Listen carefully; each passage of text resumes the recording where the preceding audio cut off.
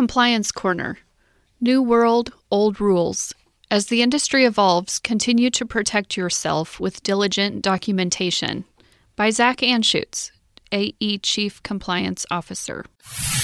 The insurance industry has entered a new world of regulatory insight with the implementation of Reg BI, the NAIC suitability model, and the forthcoming DOL rule, Part 2.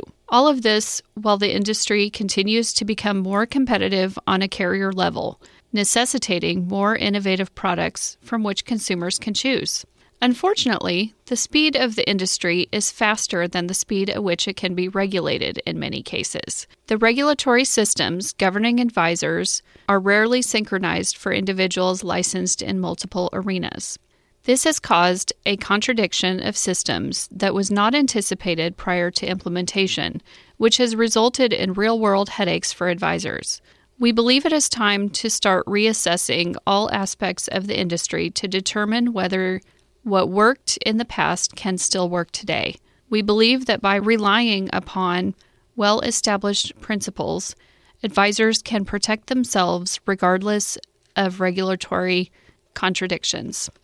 For example, does a securities registered insurance licensed advisor whose client purchases an annuity owe a duty to the client to move out of the contract and into a mutual fund if the move is in the client's best interest financially and consistent with the client's goals and objectives?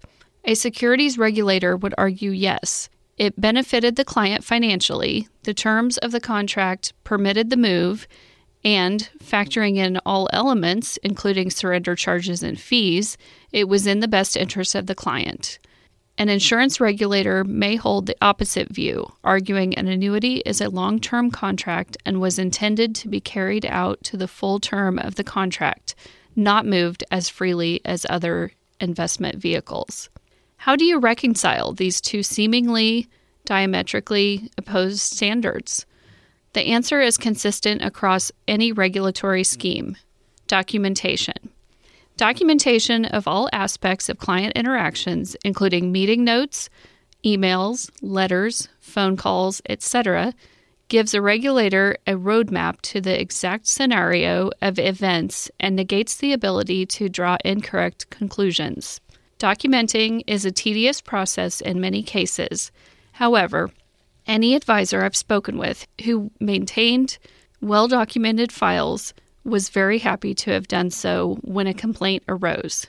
In today's litigious society, complaints seem almost inevitable. However, if advisors are diligent in their documentation of client interactions, the fallout from those complaints is mitigated significantly.